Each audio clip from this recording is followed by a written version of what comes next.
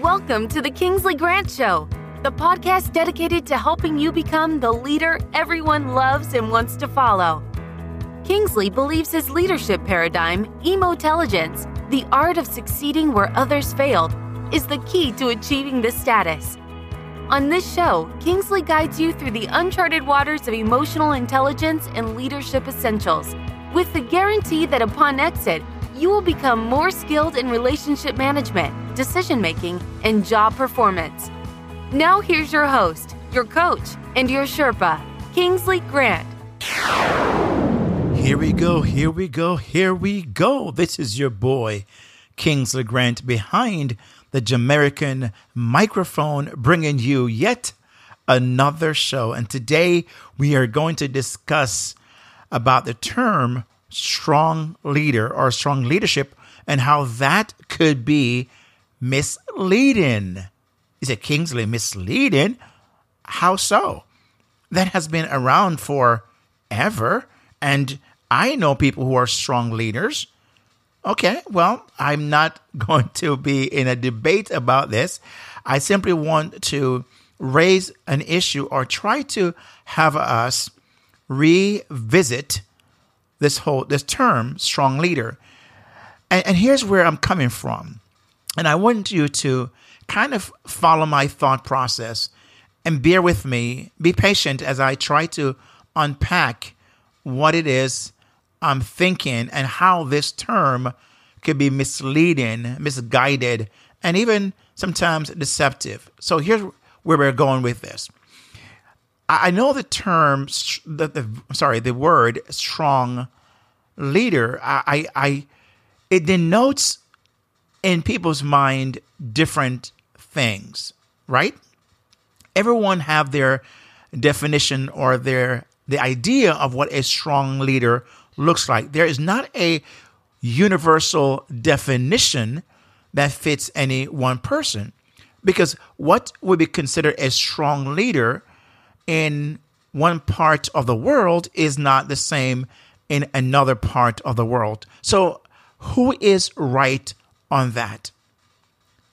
How did we come to that not definition, but how did we kind of juxtapose those two words, strong and leader? And what does that really mean? What is it that we are trying to say? Number one, I believe that it's really a lazy way of describing a leader. It's a lazy way of describing a leader. Why? Because it does not say much. It actually doesn't say anything when you tell me that person is a strong leader. Okay, based on what criteria? What makes him or her a strong leader? I have no idea how that person earned that title. And so we've got to then begin to think about what is it we're trying to say about that leader. And here's where I think it's misleading, because not just the words or the phrase or the description, the adjective describing the leader, but for those who are hearing that term, they in their mind, based upon what they see, can come to their own conclusion of what that means. And now they take that meaning that they have come up with and they run with that. They grow up and now they become a leader. And guess what? That is now what their idea of a strong leader is what they saw, is how they heard the term applied to that person. And now they take what they saw and heard and try to imitate that in their leadership. And sometimes it is detrimental. Sometimes it's very harmful for those they're now leading. I'll give you a prime example of this. I grew up in Jamaica, and you probably know that by now. Even when you hear me say the Jamaican microphone, that is probably a giveaway. Hopefully so. I'm proud to be a Jamaican. I'm proud to be an American. And in growing up in that culture, my dad, or fathers really in a whole, including my dad, would be considered strong leaders. And here is what that was based upon. It was based upon harshness. It was based upon rigidity. It was based upon firmness. It was based upon a lack of emotional connection. And these were just some of the things that described that kind of leader. So I grew up in that environment. Now, not every dad were this way. So I'm not trying to say that this is true of every dad or every leader that I knew in Jamaica. There are exceptions to everything, and I get it.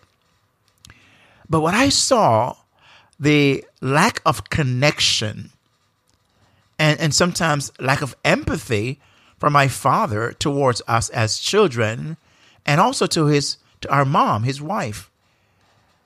And that's all I saw. That's all I knew.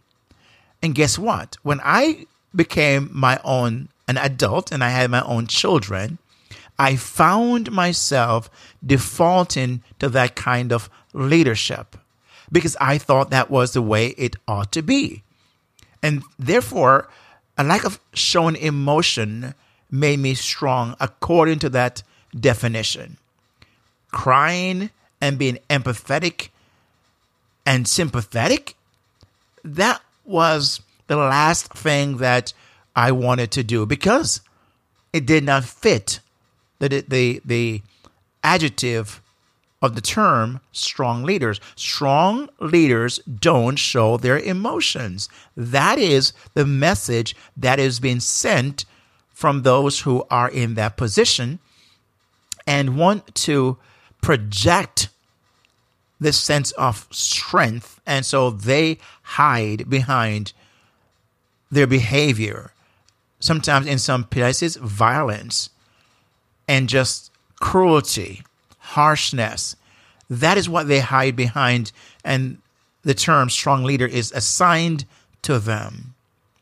And that's kind of sad because that kind of leadership only reproduces after its kind. And what happened is, it's not the most, well, let's put it this way. It's not the most effective way of motivating people. It gets people to do things because they may have no other choice. But it's one of those things I talk about in my new book, The Intelligent Leader. I get the story of a little boy whose dad had demanded that he sit down. His dad, barks the order out, sit down. And the little boy slowly sat down in his chair. But he looked at his dad as he sat down with a look. If looks could kill, that one would. And then the little boy was asked, what were you thinking when you were sitting down after your dad told you to sit down in such a harsh manner? The little boy said, I sat down on the outside, but I was standing up on the inside. And so that is a way many leaders may get people to do things, but how are they doing it? Are they doing it with 100%? Are they giving their all? Or are they just giving what they can just to get by, just to show that they are in compliance? Because they have no choice in that matter. Given the choice, they would probably be out of there, or given the choice, they would be out of there as quickly as they can. And that happens all the time. So because there's no universal definition of this term, it can be misleading, misguided. And then it perpetrates a kind of leadership relationship with those they're leading that is not one based upon the research that gets the best results, leads to more productivity, leads to team cohesiveness, leads to harmony, leads to, you name it.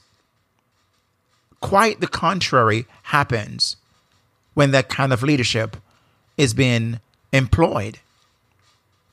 And therefore, here's what the second part of this now happens. You find leaders who are made of that kind of cloth.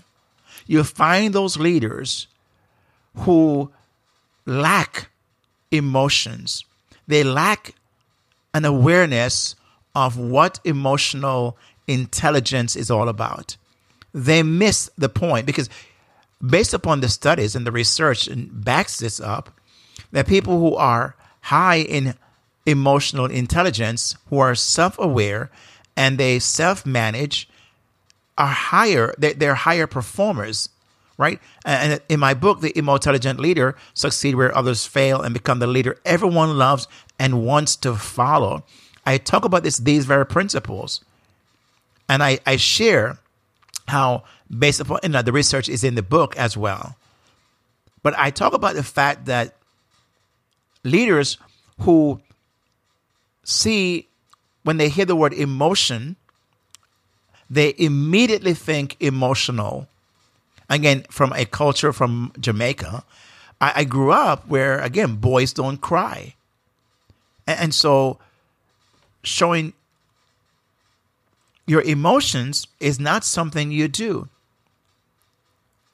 We would hold that in. We would tough it out, as we were told. Tough it up.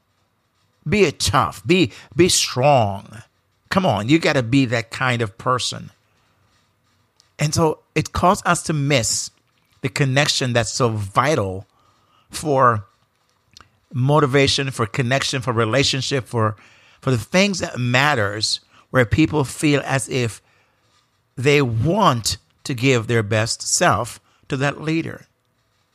And you can now see where I challenge this, and I want us to revisit and rethink. When I say earlier about the lazy part is this.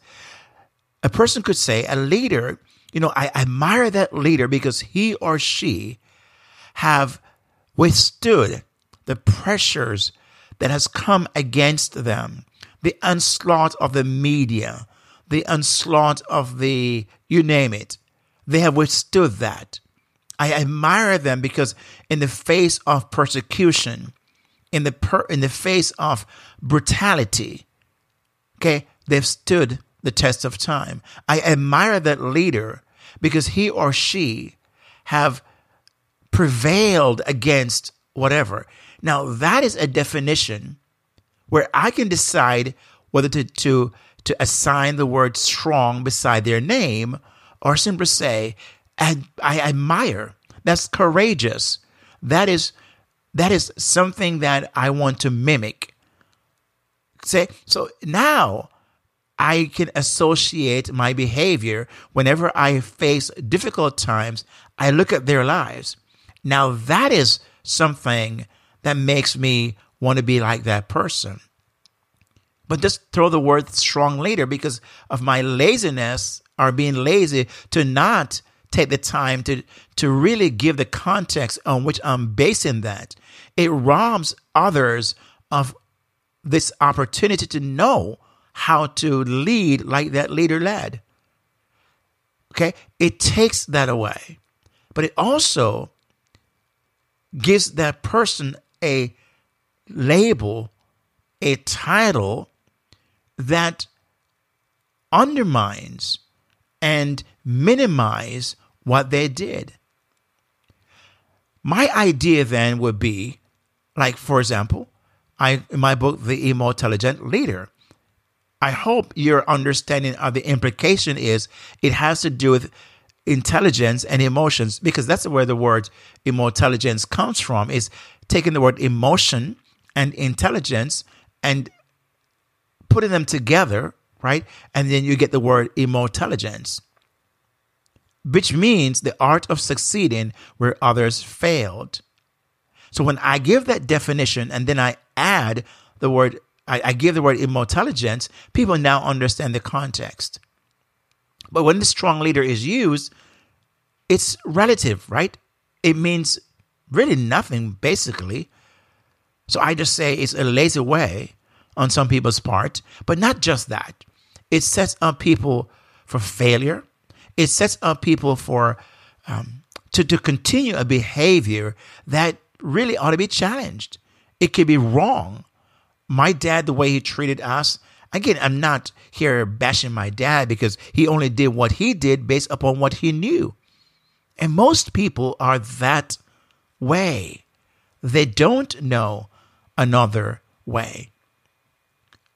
What happened, though, is this, that when we use that phrase, that term, we only allow those people to continue to behave in a manner that could be modified if they were basically given an opportunity. So all around, people are being robbed. I want us, as we start rethinking this whole idea of leadership, and one of the reasons behind this, my podcast, is to bring these things into the arena of conversation, to have a dialogue, to simply say, let's not just accept things because it's always been done that way. That's why one of the reasons when I tell people about my book and they ask the question, what's different about your book when it comes to leadership than all the other leadership books that's out there? What's different about your book that has to do with emotional intelligence than all the other emotional intelligence books that are out there? I simply say this. They're wonderful books. As a matter of fact, I've learned so much from them. But the difference between those books and mine is a convergence, is the hybrid, is the intersection between of emotional intelligence skills and leadership skills all meet in that one central spot. I've taken that and say, what if we have a continuum where leaders are constantly doing both, not one or the other, and in a manner of one day leadership skills, the next day emotional intelligence skills. What if I could put them and weave those together where they're constantly be thinking that this is what it looks like to be an intelligent leader, is one who's practicing on a daily basis leadership skills, emotional skills, leadership skills. That is the thing I want leaders to understand. That's the differentiator, my friend. And then, of course, the 7 essential traits that I have in my book that is essential for leadership, that they're built upon, which, again, by the way, if you haven't yet gotten a copy of my book and you're wondering, where is that book, Kingsley? But as of this recording in April 14th, 2019, the book is just a few more days away. I have gotten the proof copies. I've kind of gone through that, resubmitted, got some more proof, and now I think I've made a decision on where I'm going with the book, the size, the color, the glossy or matte kind of format. That's what I was working on. Semantics, right? But they're important. If I want to present a book that's of high quality, I want to give from the experience of holding the book in your hand, reading the book, experiencing the book. Everything should be an experience. That's what I want for those of you who read the book, including yourself. As we kind of wrap things up here, and I wanted to really challenge and really hopefully provoke you into start thinking about when you use a term or hear the term strong leadership, find out, what does that mean? What are you trying to say about this person? Let's extend. Let's not be lazy. Okay, I'm not saying the person is lazy. Let's not behave lazily in just trying to throw two words together and expect that we should now understand what that means. Because it doesn't help those that are being led.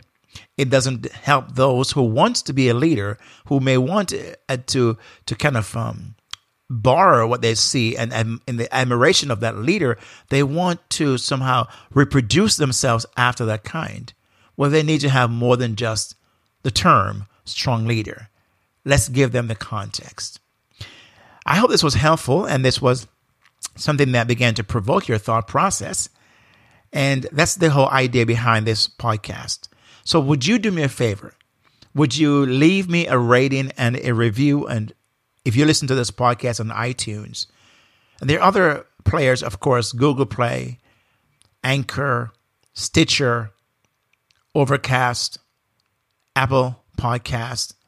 These are ways you could actually listen to this podcast, and make sure when you tell someone to listen, just let them know that it's available on those platforms. But would you leave me a rating and review if you're listening to this show on Apple Podcast? I would really love that, but the show would be helped because it could be found easier the more feedback is given, comments and ratings and claps. Like Anchor allows you to give a clap to show your approval of the show. I would really appreciate that. So thank you so much for listening. And remember this, you are one skill away. With that said, my friend, you know the drill. Peace out, God bless, and I'll see you on the flip side. Yeah.